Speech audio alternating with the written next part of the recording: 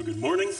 It is good to see everybody here this morning. It's always fun it's really fun to look around and watch you guys worship. I love it. That's what we're here to do, right? We're here because, like Daniel and Jesse have both said, he is worth it. And so today, I'm not going to apologize for the very task which I have to do, which is point us to Christ.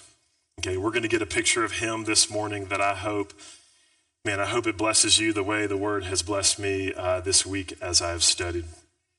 If I haven't had a chance to meet you yet, my name's Ed. I think that should say that on the screen. And if you've known me very long, you know I like books. And so I have way too many books every time we move. Way too many boxes, way too heavy, but books are amazing. Best book I've read this year, without a doubt, was written by a 6-year-old girl. It happens to be my daughter. So she's into writing books now, which is like, oh my gosh. I mean, and her books are so good. She's still trying to figure it out. She starts at the last page and writes it to the left, which we got to figure out. It's like it's Hebrew or something. But when a 6-year-old girl writes a book, you kind of know what you're going to get. It is definitely about unicorns. Okay, it is about princesses. It involves her sister Haley at some point. Haley is like a hero. It is bright. It is happy, and the color is a lot of pink. Okay, that's what you're going to get, and you kind of know that when a 7-year-old girl is writing a book. And then there's people, where sometimes with people you know what you're going to get, right? Maybe there's times where you call somebody or you meet with somebody and you're kind of like, I think I know what's coming. I think I know what I'm going to get when I meet with this person or I call this person. I have particular strange friends in my life who, when I call them, they answer the phone in a particular way every single time. One of my friends, as soon as I call him, he'll always answer the phone and go, "Ayo!" Like that's just how he answers the phone. I'm like, okay, he's excited to hear my voice. Most of you should do that when I call you. Another friend I have, he calls me by a different name every time he answers the phone. He's like, "What's up, Chuck?" Or "What's up, Ricky?" Or "What's up, Diesel?" He has different names for me.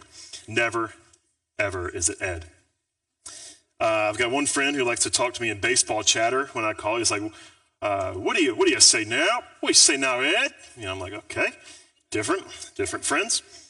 I have one person in my life who happens to be the person I call the most, and every time I call her, it is like, oh, every single time. I've been waiting all day for you to call. You're my hero. She says this every time. You're my knight in shining armor. I have done nothing all day. I've just waited by this phone. Just waiting for you to call. She's obsessed. It's so crazy. But there's certain people that you meet with them and you know, man, when I meet with this person, there's going to be a lot of laughing, right? There's going to be, or maybe it's like, we're just going to do a lot of small talk. We're really not that close. Or unfortunately, it's going to be a lot of drama. You know, I don't really want that, but it's going to be a lot of drama when I connect with this person. It's going to be a lot of encouragement. When I connect with this person, man, it's going to be life-giving, and I cannot wait to connect with this person. They leave me feeling strong when I walk away from that time with them. Here's the question this morning. What do you get when you meet with Jesus? What do you expect when you meet with Jesus? What do you get when you meet with him and he meets with you? He's going to leave you feeling a certain way and believing certain things. He's going to greet you in a certain way. So today, as Brian said, we're in John chapter 21, probably one of my favorite texts of all time. It includes almost all of my favorite things. We've got breakfast in here. We've got the morning. I love the morning. We've got even talks about sheep. I love sheep. And the beach. The beach. Brian's not a big fan of the beach. It's something about sand in places he doesn't want it. But I'm like, bring on the sand. I love the beach. So he just couldn't even muster the thought of preaching this sermon. So he gave it to me. You got breakfast, you got the morning, you got sheep, you got the beach, and then most of all, man, you've got Jesus. I got Jesus on the beach having this encounter with Peter, and it is brilliant. It is absolutely brilliant the way John ends this gospel. Jesus Like Brian said, we're doing a series on the risen Christ. So these are appearances of Christ after he is risen from the dead. And he is really intentional, right? He's the most intentional person there ever was. And so why is it that Christ would meet them in this moment, in this place? He's got really particular intentions for why he does this. He sets up the scene brilliantly. Okay, and so this presentation of himself is really important. And I feel like there's so much in Scripture where it's like you just keep reading it. You're like, oh, I never got that. I've read this passage, this story so many times. But it's just like, I feel like you got scuba gear on and you just keep going deeper and deeper and deeper. And that's what it means to be a follower of Christ and to worship our God, is that a God who can be understood fully doesn't deserve to be worshiped, right? And so we just keep going deeper and deeper and deeper as you get older and older and as you grow in him. And so, man, just looking at Jesus in this text, he gives us a picture of who he is, and he shows us this is what you get when you meet with me. Okay, so today I want to challenge us a little bit. And I guess the first question is, do you meet with him? Like, you all have your own stories, you all have your own rhythms, you have your own daily life. Do you meet with Christ? Here's the deal. He wants to meet with you. Like Brian said a couple weeks ago, like, he doesn't kick the door down. He's a gentleman. Right? He doesn't kick the door down. He waits. And he says, do you make space? Do you make space for me? Man, one of the most just important things is just making space for him. He is a God who loves to communicate. He loves to be heard from.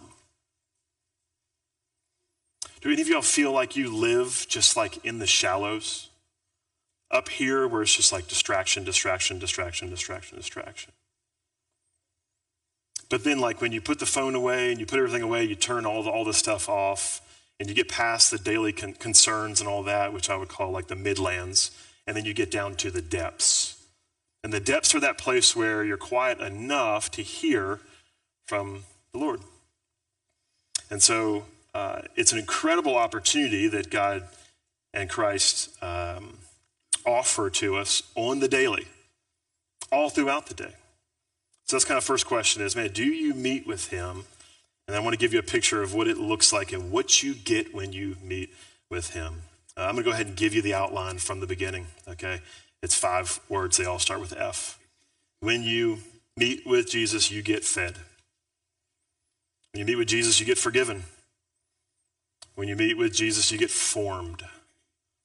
When you meet with Jesus, you get fueled. When you meet with Jesus, you get focused. He focuses you. So I'm going to show you a picture. This scene takes place on the Sea of Galilee, which this picture was taken by Jenny or Drew Anderson. I can't remember which one who took it. They were on a tour recently, or a couple of years ago, right, back in 2018-ish.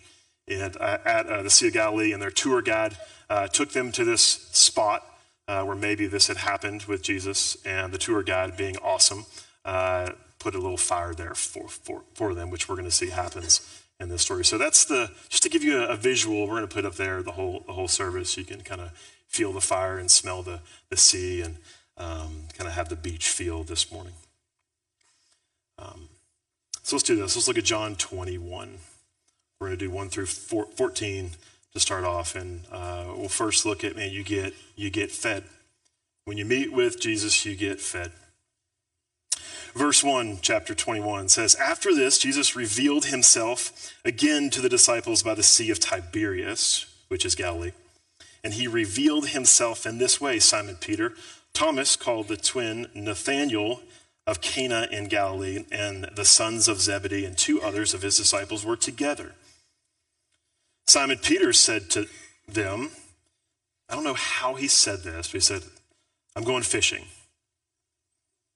Or was it, I'm tired of waiting around. I'm going fishing. I'm going back to what I used to do. Enough of this. Not exactly sure how he said it, but he said, I'm going fishing. And they said to him, we will go with you. They went out and got into the boat, but that night they caught what? Not a thing. Okay, so maybe he's not as awesome at fishing as he thought he was. Just as the day was breaking, there he is. Man, do y'all feel that moment right there? There's no fish. And there he is. You just feel this, like, what a storyteller. I love it. Just as day was breaking, meaning the morning, the sun is rising, Jesus stood on the shore. Yet the disciples did not know that it was Jesus. He was about 100 yards off. I don't know if they just couldn't tell or what. Jesus said to them, children, not professional fishermen, children, do you have any fish? And they answered him, yeah, big ones. Caught a ton of them. They just give a one-word answer. Nope. We got nothing. And he said to them, cast the net on the right side of the boat. Does this sound familiar? Luke 5. We've seen this before. The disciples have seen this before. Peter's seen this before. He's heard this before. He said, cast the net on the right side of the boat, and you will find some. By the way, he said some. So they cast it, and now they were not even able to haul it in because of the quantity of fish. That disciple whom Jesus loved, classic John, therefore said to Peter, he said, I told Peter, hey, it is the Lord. Because of this great catch, he recognizes something. He says, that's the Lord, which sounds kind of familiar or similar to when Peter said, you are the Christ. So you got a lot of things happening here. When Simon Peter heard that it was the Lord, he put on his outer garment. Okay, so he's about to go for a swim, but he puts on his clothes. It's kind of interesting. For he was stripped for work. And he threw himself, is that just like throws himself into the sea. The other disciples came in the boat, dragging the net full of fish. Isn't that great when somebody's passion leaves you to do the dishes? The other disciples came in the boat, dragging the net full of fish. Thanks for your help, Peter. For they were not far from the land, about 100 yards off. So he grabs himself, somehow he throws himself like cannonball Peter style into the sea. And I picture him like 100 yards, like swimming. And then he gets to the shore kind of, and he's like running, picking up his clothes and just running, sprinting with just water flying all over the place toward Jesus. When they got out on the land, they saw a charcoal fire in place, and fish laid out on it and bread. Jesus said to them, bring some of the fish that you have just caught. So Simon Peter went back on board and hauled the net ashore. So the disciples didn't bring it all the way. They left Peter with a little bit of work to do. So Peter goes back and he hauls the net ashore full of large fish. Jesus doesn't catch small fish, okay? So full of large fish, 153 of them. Gosh, Caleb, imagine that. Okay, our fishers in the room, Ethan, man, imagine 153 just hauling that bad boy in. And although there were many, the net was not torn. There's a lot there. Jesus said to them, come and have breakfast. Now, none of the disciples dared ask him, who are you? For they knew it was the Lord. Jesus came and took the bread and gave it to them, which sounded similar to what he's done before. And so with the fish. This was the third time that Jesus was revealed to the disciples after he was raised from the dead. So when you meet with Jesus, you get fed. That sounds simple, but it's like when you go to certain people's homes. Have y'all been to people's homes in this room where you walk in, you're like, I know I'm about to get food. I'm about to get fed in this place, okay? I love you for doing that. But getting fed is interesting because it's always outside of yourself. Like getting fed, you go in somebody else's house, they're hospitable, they give you food. It's like by nature, it's passive. It's dependent on somebody else. Even farming, fishing is dependent on a lot of different conditions, all right? So a fisherman needs all the right conditions. So it's humbling. Being fed is actually humbling because you're not really doing it yourself. It is happening to you. All All right. And so the point of this point, you get fed, is that you get welcomed in with hospitality and generous blessing with Jesus. Just think about that. How do people receive you in your world? Jesus is going to receive you. He's going to welcome you and say, come, eat, have that which you don't currently have. That's what you get when you meet with him. And man, does he know how to set a scene. Jesus is perfect at setting the scene. If you've ever tried to date somebody and you just want the scene to be perfect, you want the setting to be just right, you get the right food, you get the right plates and all that stuff, a blanket, a picnic, whatever. But you want it to be perfect. Jesus is recreating this scene here for maximum teaching emphasis. So you got this scene, they're on the Sea of Galilee, and you think about all the experiences that they have had in this place. Just kind of if you grew up in church and you know the Bible and you know all the different stories of what has happened at this place, you've got, especially for Peter, it's where he called Peter in the first place. He called him, right? And he's like, come follow me. And Peter's like, I'm a sinful man, get away from me. And he's like, Peter, you follow me. There's a scene in scripture where Jesus comes out to them on this particular sea. He's walking on the water. And Peter even walked on the water for a little bit. All right, which is funny, he didn't walk on the water when he jumped out of the boat. And then Peter eventually drowns, and then he gets Jesus, or starts to drown, and Jesus reaches down and he saves him. There's a scene in scripture, one of my favorite scenes as well, where Jesus is sleeping in the boat. There's this massive squall, this storm, and Jesus is sleeping, and he gets up and he says one word. He says, hush, I own you. I created you, storm. You bow down to me, and it does that. And so all this is happening in this scene that Jesus is creating here. He's calming the storm. And then even looking back at Luke 5, remember we just mentioned that he's calling Peter to this different type of fishing. Okay, and then he starts to follow Jesus, and he starts to teach him what it looks like to follow in such a way where he's fishing men. So John 21, we get to this place where all of that, they had to be feeling that, right? Peter had to be feeling all of that scene set up here, because Jesus is I'm about to make a point, and I don't want you to miss a moment. He's the most intentional person that ever lived. He knows exactly what he's doing. He didn't just happen to show up. It's not just happenstance that he's at this particular place at this particular time with these particular people. And so, in a sense, he's asking Peter, inviting them to breakfast, and he's like, hey, remember, we're not doing this anymore. The thing you were just trying to do all night where you went fishing, we're not doing that anymore. I can provide, and I'm going to provide everything that you need, plus some. 153, you could never catch that many fish. I'm going to provide that plus some. I'm going to teach you what it means to be dependent. I'm going to teach you what it means to be patient. So for now, just come have this killer breakfast.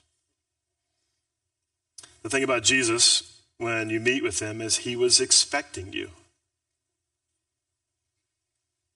He was expecting you. It says in verse 8 that they saw a charcoal fire in place. It had been placed there by one who was previous to you. God is always previous. He's always before you, setting up the moment, setting up the scene, and says, I'm inviting you into this. God doesn't show up when you show up. He invites us to the place which he has already shown up. So he lays out this charcoal fire in this place, and then he's got these fish laid out on it and bread. Love this part because he doesn't use the 153 fish as if they thought they had anything to offer to this breakfast. It's not to bring your own breakfast. He says, I've already got it. It doesn't say where he caught it. I don't know if he just kind of had a little pole or he just said, fish, come here. But he's already prepared that which they need when they get there. He can set the scene and he welcomes them in hospitality. Man, do you think about God? Do you think about Christ as hospitable to you? Or do you feel a little bit of this? You feel a little bit of this when you think about meeting with him, as opposed to, come on, come have breakfast. He makes the place and he sets the table. Breakfast, man, breakfast is so good, right? I would have preferred bacon over fish, but that's what Jesus decided to do. Psalm 90:14, satisfy us in the morning with your steadfast love, that we may rejoice and be glad all of our days. That's a great prayer to pray in the morning. Kind of like bless you, God. This is like saying, satisfy us in the morning with your steadfast love, that we may rejoice and be glad all of our days. Let's start our day with that rhythm. That's what Jesus is doing here. He's satisfying them in the morning, not just with fish, but with his unfailing love. And so why does he do 153? And you could do all this. Don't give me some weird theory about like 153 divided by 3 equals whatever. You multiply by 3, it's the Trinity, and then you subtract by the number of disciples, and you end up with 7, the number of completeness. No, that's not the point. Okay, the point is 153 is just saying it's a you-know-what of a lot of fish. It's a lot of big fish, and Jesus will go above and beyond. He's extravagant in his blessing. He's extravagant in his blessing. So he loves to be met with. He loves to give so much, and he has so much to say. When you meet with him, you get fed. You get fed. So he feeds us. This is classic Jesus, classic the way God likes to deal with us. First, he blesses us. He feeds us. He gives us what we need. And then he deals with us. He says, come in, have breakfast. What he doesn't say is, because I've got work to do. Because I know what you're bringing to this breakfast table. But first, eat, experience my extravagant grace, but I've got some work to do on you and in you. Psalm 116:7, one of my favorite scriptures of all time, says, return, O my soul, to your rest, for the Lord has dealt bountifully with you. He deals with us. Have you ever dealt with somebody? Maybe you live with somebody now you feel like you have to deal with. Maybe you have to deal with yourself. God deals with us. He's got work to do in us, and so he feeds us first, and then he deals with us. So, number 1, you get fed. Number 2, this is the beautiful part of the gospel. You get forgiven. You get forgiven. Christ welcomes you as you are, as you come, with all of your story, with all of your past. Have you ever had experiences in your life where all of us have a story in this room? Exchanging Stories is a podcast that we've put out, and you've heard a lot of the stories in this room. One of the worst things we can do is never go back. Just try and put that in a closet, lock the door, and forget about it. But see, Jesus knows our story. He knows every bit of our story. A lot of us think like, man, I just can't wait till I get out of high school because I could just leave all that junk behind and I can go to college and I can start a new life. I could just start a new story. Or I want to move out of this town so I can just start over. That's not what God allows us to do. God says, you bring all of that to breakfast when you come to me. So in the morning when you meet with him, he says, bring it all. Bring it all. I can handle it all. The thing about God is he knows what we are coming out of. He knows what we're coming out of. He knows what we're currently walking through. And he also knows what we're about to walk into. You don't know that. I don't know what tomorrow holds, but he does. And because he can already see that, then he says, I need your attention today because I know how that has formed you. And I know that what you're walking through, I know how that is continuing to shape you. And I know what you're about to walk into, so you don't realize how bad you need this breakfast. So here's what Peter comes with. This is what he comes to breakfast with.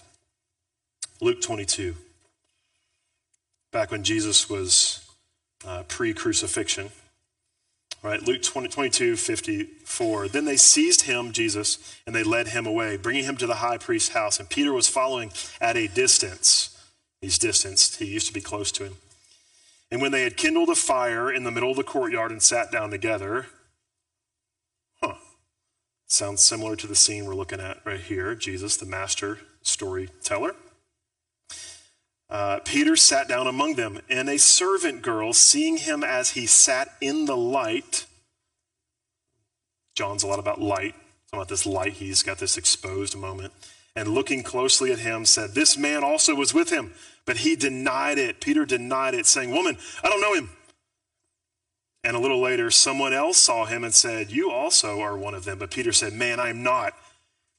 And about an hour later, someone else insisted, saying, "Certainly this man was also with him."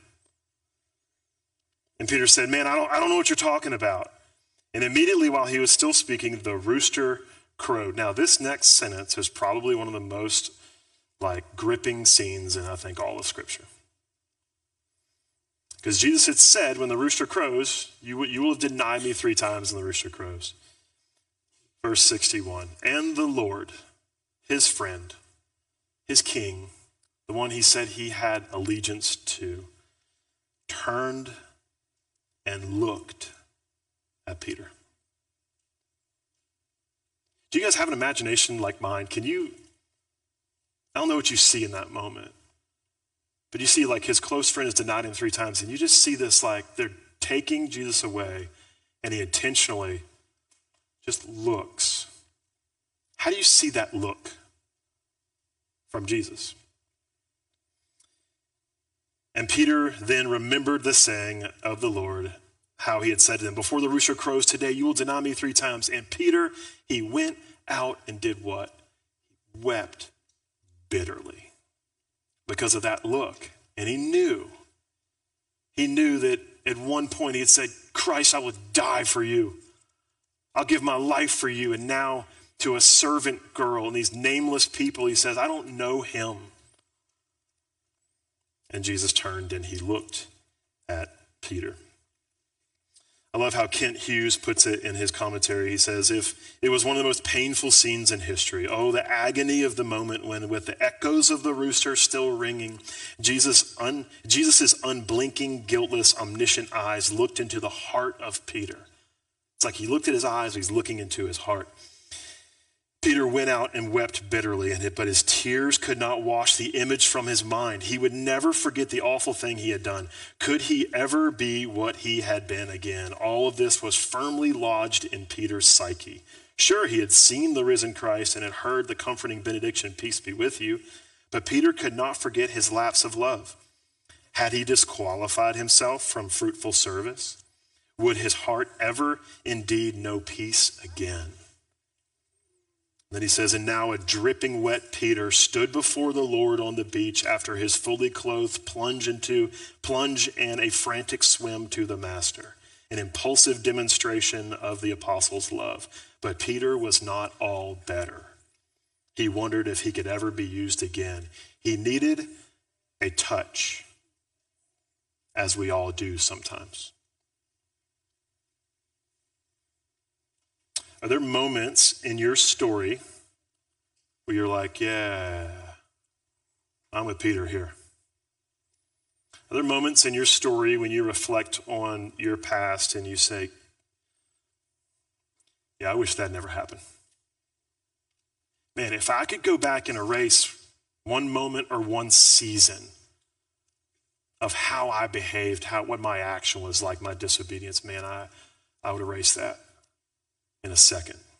You have those moments where you can still hear the echo of the rooster. And I think the enemy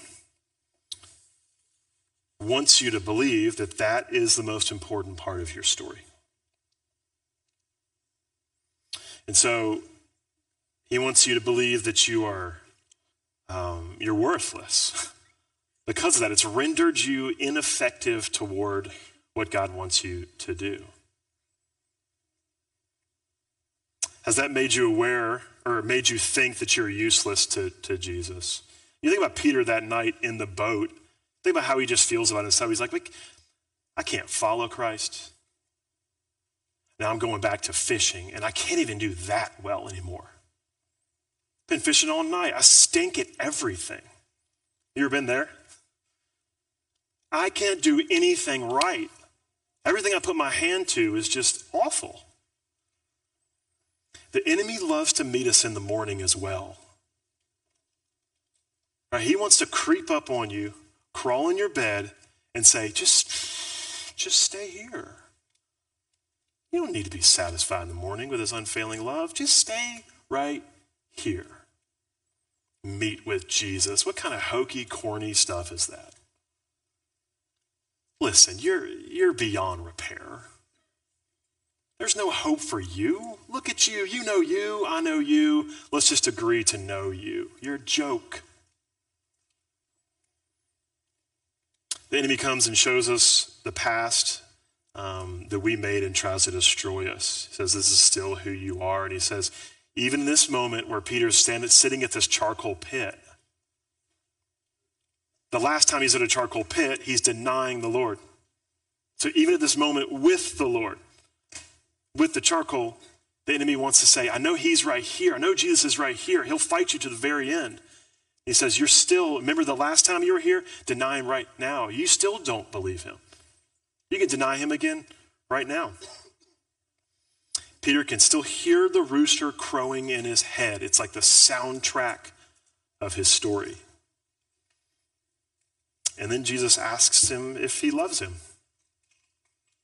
And again, even with every time he asks him that he loves him, Peter can hear the rooster crowing. And yet Jesus is there on the beach waiting, saying, I will meet you with mercy. I will meet you with mercy. I read an article this week by a guy named David Benner in his book called Surrender to Love. He talks about shame. He talks about how shame internalizes a critical gaze. So shame is this belief about your identity where you put this critical gaze on yourself. And he asks a question at the beginning of this article. He says, take a moment and try a simple exercise. Ask yourself this question. What do you assume God thinks about you when you come to his mind? What do you assume God thinks about you when you come to his mind? So just let's do that. Take a second and just think about that. What do you assume God thinks about you when you come to his mind? So Benner says this. He says, when I ask people to do this, a surprising number of people say that the first thing they assume God feels is disappointment. So you might not be alone. Others assume that God feels anger. In both cases, these people are convinced that it is their sin that first catches God's attention. He says, in all my years of working with men in particular, I have found this to be particularly true. Men think that by default, God is disappointed with them. They aren't praying enough, giving enough, serving enough, or doing enough. In short, they are not enough. It's amazing how hard it is to purge the gospel of works from our hearts. So we hesitate. So then, this makes sense. So then we hesitate to spend time with God or draw close to him. And that makes sense. Who loves being around someone who constantly judges them for their failures and reminds them of their shame?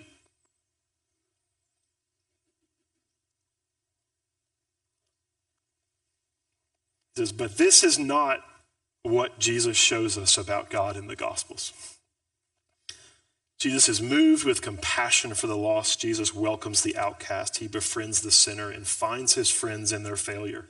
Jesus is not disappointed in us as much as Jesus is determined to restore us. Another author said it this way. He said, the cumulative testimony of the four Gospels is that when Jesus Christ sees the fallenness of the world all about him, his deepest impulse, his most natural instinct is to move toward that sin and that suffering, not retreat from it. Do you really believe that? He continues. That Jesus' deepest impulse and most natural instinct is to move towards you in love. When you binge that thing again after promising not to, when you see him moving towards you, do you see him moving towards you in love? When you yell at your kids in anger, do you see him moving towards you in love? When you are bored and cynical in church, do you see him moving towards you in love? I hope so, because he is. He's always moving toward. When you meet with Jesus, you get met with mercy. And that's the Jesus that sits on the beach every single morning. So you get forgiven, you get met with mercy. And so my recommendation, my challenge to you this morning is throw yourself, your busted up, pathetic failure self, grab yourself by the shirt, throw yourself in the sea. Throw yourself in the sea and run to him. For he waits for you. He sets up shop on the beach. He waits to meet you with extravagant grace. His look is always a look of mercy. His mercies are new every morning. The steadfast love of the Lord never ceases. Lamentations 3:22. His mercies never come to an end. They are brand spanking new every morning. Great is your faithfulness. So my soul then says, the Lord is my portion. Nothing else can satisfy like he can. Therefore, I will hope in him. And so Jesus meets Peter with unbelievable mercy.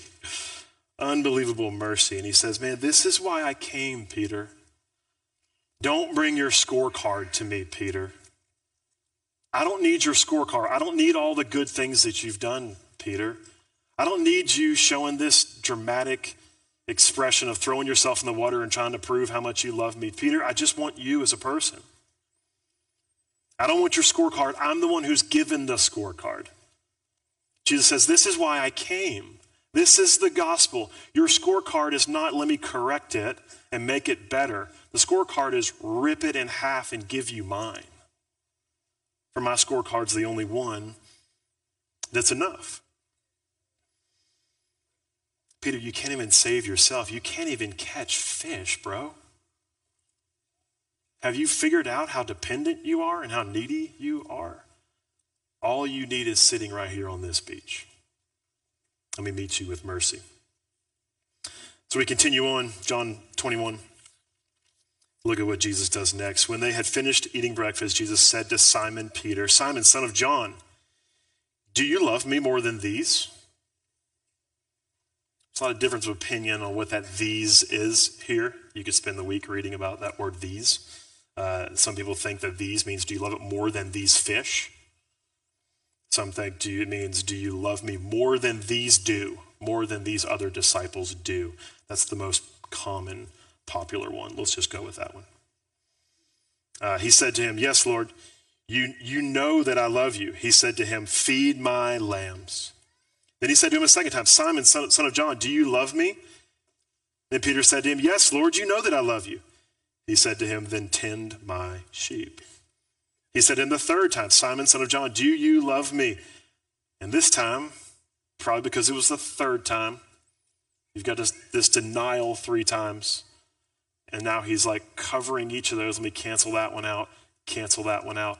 Now a third time he says, do you love me? And Peter was grieved because he had said him the third time, do you love me? And he said to him, Lord, you know everything. You know that I love you. Jesus said to him, feed my sheep.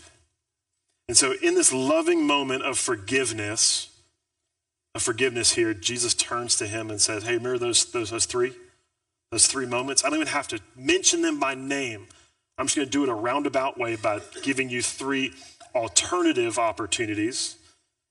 Okay, so there's like 3 denials, and then there's 3 confessions. We'll talk about 3 commissions here in a little bit. And so this is Jesus' math, right? Jesus doesn't keep record of wrongs. Instead, he matches your offenses with grace. Remember, the enemy wanted to come in and just make you feel, just cover you in shame, expose you in shame. That's what he wants to do. Jesus doesn't bring shame. He brings conviction, doesn't bring shame. Jesus exposes our sin to cover us in grace and give us a better path. So those 3 are canceled out by this 3. I love Jesus' math. I love the way he does accounting. And so he continues to say, come to the beach and be met by mercy. You ever wondered, like, what does it look like to be upheld by mercy? Our family was in the mountains a few weeks back, and we went to this place up at Montreat College, if you've ever been up there near Black Mountain. And we went in this little chapel called the Chapel of the Prodigal. It is beautiful. But you go in there, and there's this fresco painting of the prodigal son story. And so you walk in the chapel, I'll show you a little picture. Yeah, so it's this fresco painting of a presentation of the prodigal son story. You can zoom in on that on the next picture. And this is what it looks like to be upheld by mercy. What you're looking at right here, if you're a believer, is your self-portrait. This is you. And I love this picture so much because look how helpless the son is. He's gone off and he's lived his life in a different land, the far country. And now he's come back, and it's like the father's just holding him up in mercy. And he's given God glory. In the back, you can't really see it, but in the back, they got this feast hanging. And there's a lady partying. That might be his mom. I'm not really sure. What you don't see in this picture is the elder brother who's not happy. But this is the picture of us, upheld by mercy. And he says, it's here. Forgiveness is here for you. And so maybe that's you this morning where you just need forgiveness. You've walked in this place and you just need forgiveness. You need to be met by Jesus, to hear him say, come. I will even run to you as you run to me, and I will uphold you in mercy. Now, the tricky thing here is, the thing I've always been kind of frustrated about this story is that it just ends. And I'm like, tell us what happens next. Tell us about the next couple years with this son. Or the next few months. What do you do after the party? But one thing is for sure, the father's not saying, come as you are and stay as you are. Right? He's saying, come as you are, be met with mercy, but Christ must change us. Mercy is not cheap. Grace is not cheap. It's not, I will continue to sin so that grace may increase. It's not, I'll just continue to be met by mercy, and so I'm real flippant about my life with him because his mercy is cheap and he'll always be there welcoming me in. Yes, he'll always be there, but he welcomes us in so that he can change us. He loves us too much to let us stay the way we are and excuse our sin as just personality or bad habits or simple mistakes. He gives us a new way and he commits to forming us. Number 3, you get formed. When you meet with Jesus, you get formed. You get shaped by the resurrection. This resurrected Jesus shapes us to live a resurrection life. We kind of live many resurrections all day long. We have an opportunity to live many resurrections in this resurrection-shaped, formed life where it's dying, rising, dying, rising. There's no resurrection without death. Right? Jesus isn't risen unless he died. So for us, if we're like, man, I want to rise, I want God to rise me up, then we need to die. And so he's saying things to Peter in this passage of you're going to die. You've got to die to these old affections. Why are you out there fishing, man? We're not doing that game anymore. Why are you going back to that menu? Why are you choosing that menu? We don't order from that menu anymore, Peter. It's time to die to that so that I can rise you from that. It's interesting, this little phrase here. Verse 15, he says, Jesus said to Simon Peter, hey, Simon Peter. He doesn't call him Simon Peter. What does he call him? He says, Simon, son of John. But Jesus has already named him Peter, the rock. It's fascinating that, in a sense, kind of speculating here, but in a sense, he's kind of saying, Peter, you're not being very rockish right now. And I just want you to feel that. I want you to feel that you're not being very rockish, but I want you to die to this old person, the old Peter, son of John, so that you can be risen again to Simon Peter, the rock that I'm going to build my church on. We're going to do a series after Summer of Psalms called The Rising Church. And for the church to rise, the church has got to die. Idols, our own selfish desires have to die in order for God to rise the church and to use us for anything. So Peter died on that beach, and he offers us resurrection every day. John 12:24, unless a grain of wheat falls into the earth and dies, it remains alone. But if it dies, it bears much fruit. It bears much fruit, so there must be death in order to have life. And so he says to Peter here, verse 18, truly, truly, I say to you, when you were young, you used to dress yourself and walk wherever you wanted. But when you are old, you will stretch out your hands, and another will dress you and carry you where you do not want to go. He said this to show by what kind of death he was to glorify God. He was going to be crucified with his arms stretched out, upside down. And after saying this, he said, follow me. And so he's saying to Peter, in a sense, he's saying, you're not directing your steps anymore. There was an old way of doing life when you were able to go the way you wanted to go and do what you wanted to do. We're not playing that game anymore. If I'm king and you're following me, you don't get to say what you're going to do and how you're going to do it. I'm the one calling the shots. Jesus is very clear, welcomes him with hospitality, but now this is the way it's going to be from here on out. If I'm going to use you at all, if I'm going to build my church on you, you're going to have to walk the way I'm asking you to walk. So there's a seriousness of following Christ. And the reality here, again, is that God just uses busted up people. Right? I mean, if you're wondering, like, God can never use me, God can never use us, look around you. Look at this. God uses busted up people. In Hebrews 11, right, you have this story, this hall of faith or whatever. It says even there that they're listed there because they were made strong out of weakness. God took weak people and made them strong. It's this admission of failure. How many fish did you catch? Did you catch any fish? No. Can you do it on your own? No. Good. Now we're getting somewhere. Have you been perfect? No.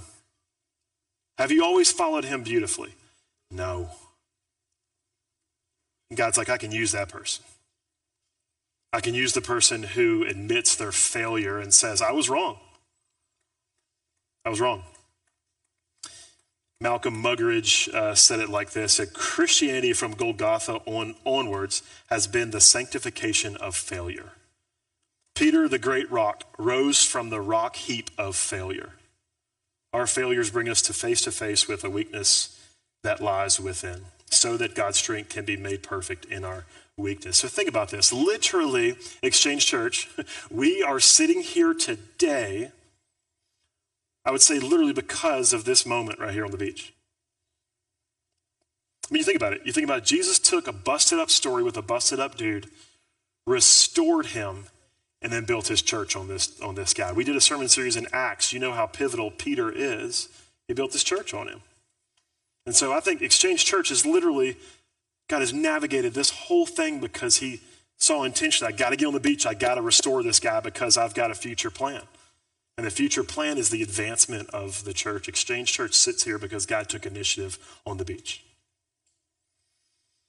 God wastes nothing.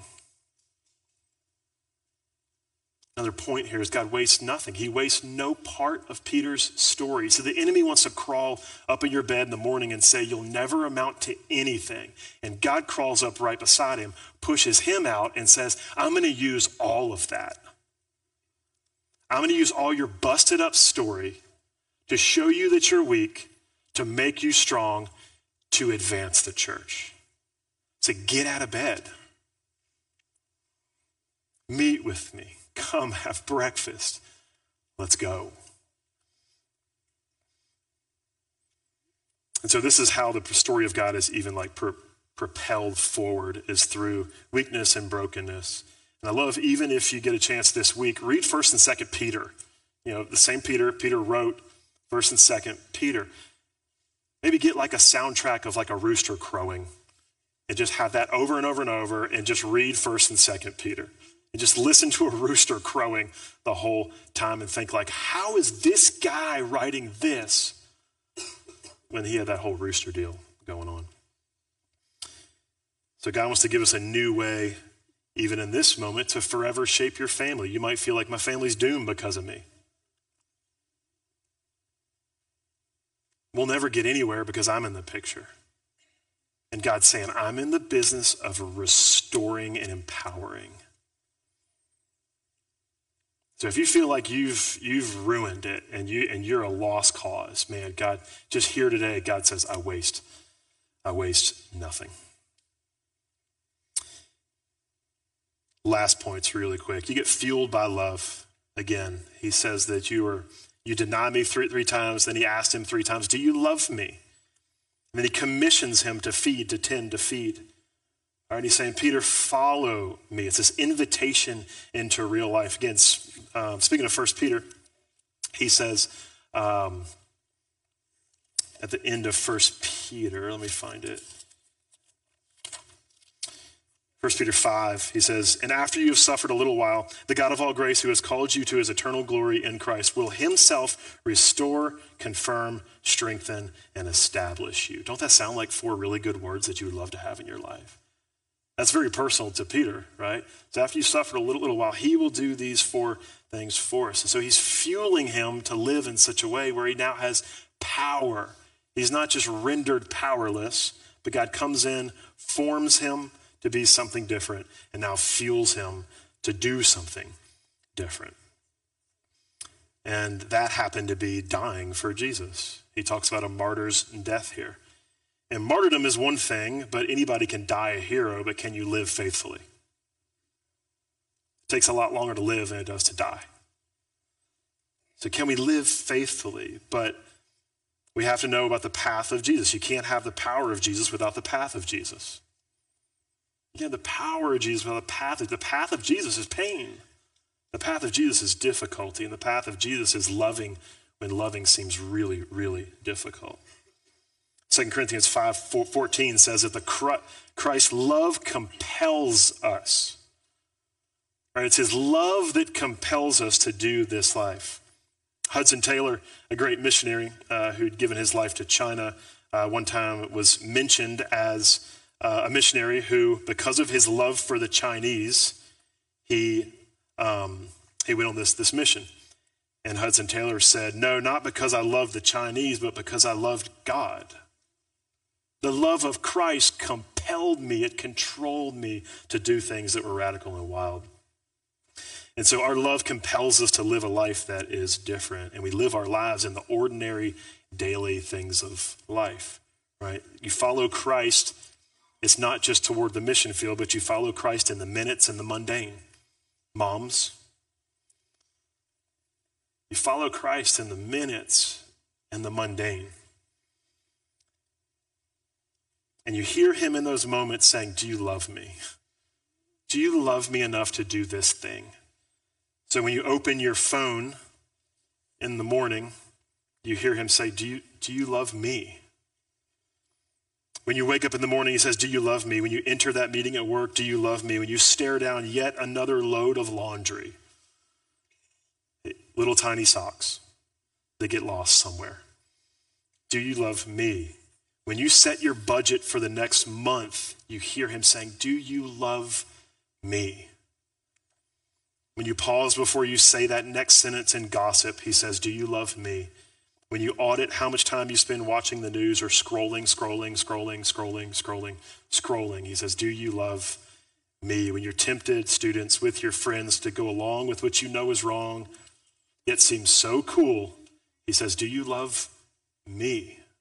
Yeah, you know I do. You know I do. Then follow me. Then follow me. With everything you've got, follow me. Jump out of the boat. Run to me, meet with me, follow me. So we get fed, we get forgiven, we get formed, we get fueled. Lastly, we get focused. Last thing here.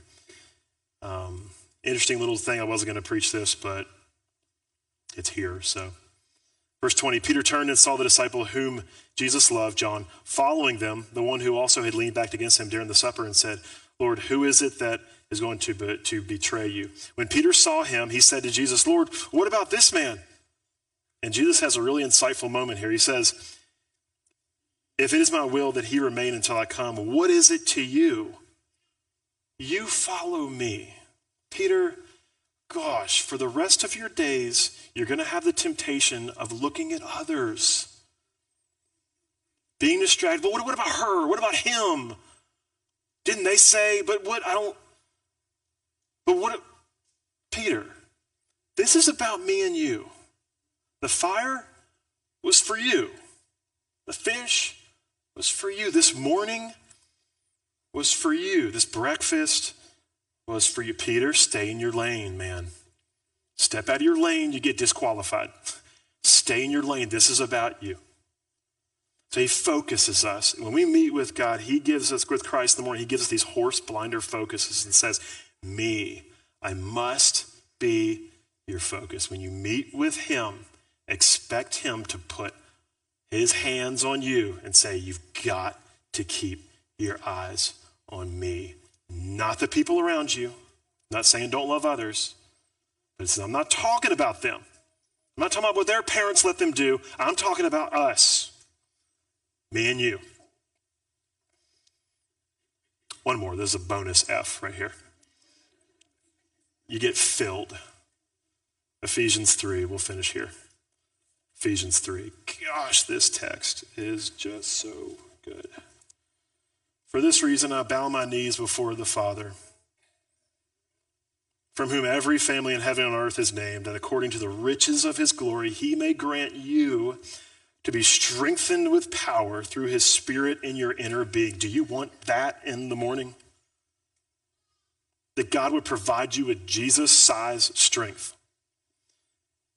fueled by the Spirit, so that Christ may dwell in your hearts through faith. That you, being rooted and grounded in love, like we just read, may have strength to comprehend with all the saints what is the breadth, the length, the height, the depth, and to know the love of Christ that surpasses knowledge. So that, the big so that, if you circle in your Bible, circle the that you may be filled with all the fullness of God. When you meet with him, you get fed, you get forgiven, you get formed, you get fueled, you get focused, and you get filled. In a world that empties you, in a world that just sucks the life out of you, he says, come eat breakfast. Let me forgive you. Let me remind you of where you've been. Let me give you somewhere worth going. And let me fill you with the fullness of God. Or the opposite of these, you can starve. You can continue to live in the weight of your sin. You can stay the same and not be formed any different. You can lack purpose and drive. You can stay distracted. You can live empty and depend on what you don't have. Or you can say yes to breakfast tomorrow. Have a mini resurrection tomorrow morning. And know that Tuesday morning, he'll say, come have breakfast again. Let's pray. Father, we pray for those in the room, even now, who, God, just need to be tossed into the ocean. God, who need to throw themselves in and run to you. God, even now, in this appropriate moment, we have an opportunity to connect with those in the room who have volunteered themselves to pray with us and for us. God, I have no doubt that when we open your word, your Spirit fills this room.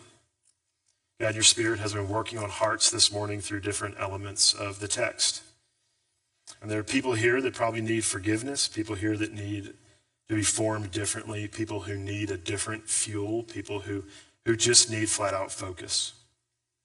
People who say, I want that kind of filling. God, would you give them the courage this morning to even get up even now and make their way toward the back of the room where we have our prayer partners who will greet them, not solve all their problems, not ask them a bunch of questions, but say, I'll enter that with you.